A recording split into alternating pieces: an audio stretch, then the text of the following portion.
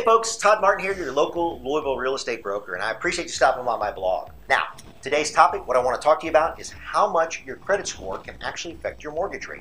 And if you wait until we get through this, I'm going to actually give you one nice little tip that's going to help you rebuild your credit during the holiday season in this time of spending.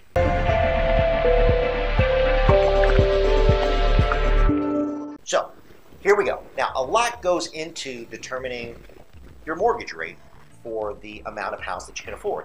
And the biggest thing that everybody talks about is the credit score. Now, the one thing that you can do to actually help yourself boosting your credit score, it can give you a better quality loan. Now, what we found is people with a higher credit score typically get the better loan. So anybody that's at a standard 640 and above can usually lock in a much better rate than those that are below a 640, which means you can actually afford more house.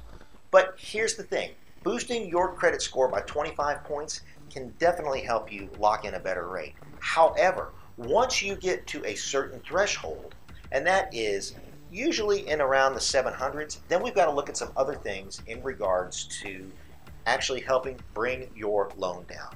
Things such as a larger payment, actually buying down on points. So those things can actually help you, because once you get up there and you've gotten your credit score to the highest point that you think you can go, then you need to look at other alternative methods. Now, if you want to see below kind of the areas in where the credit scores are affecting, simply look below. I batched them together so you can see what I'm talking about.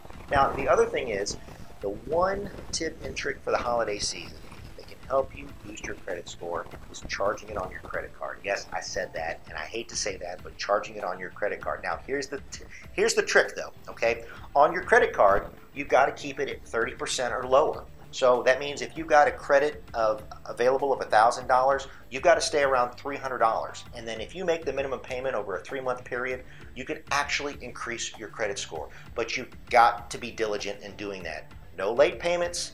Keep your credit card minimum payment, and then after the several months, you're welcome to pay that off. That's going to boost your credit score. So charging it, 30%, minimum payments, stay on time. All right, there you go. Now, again, there's some other tips and tricks below. Feel free to go ahead and read those, and never forget to shop around for rates.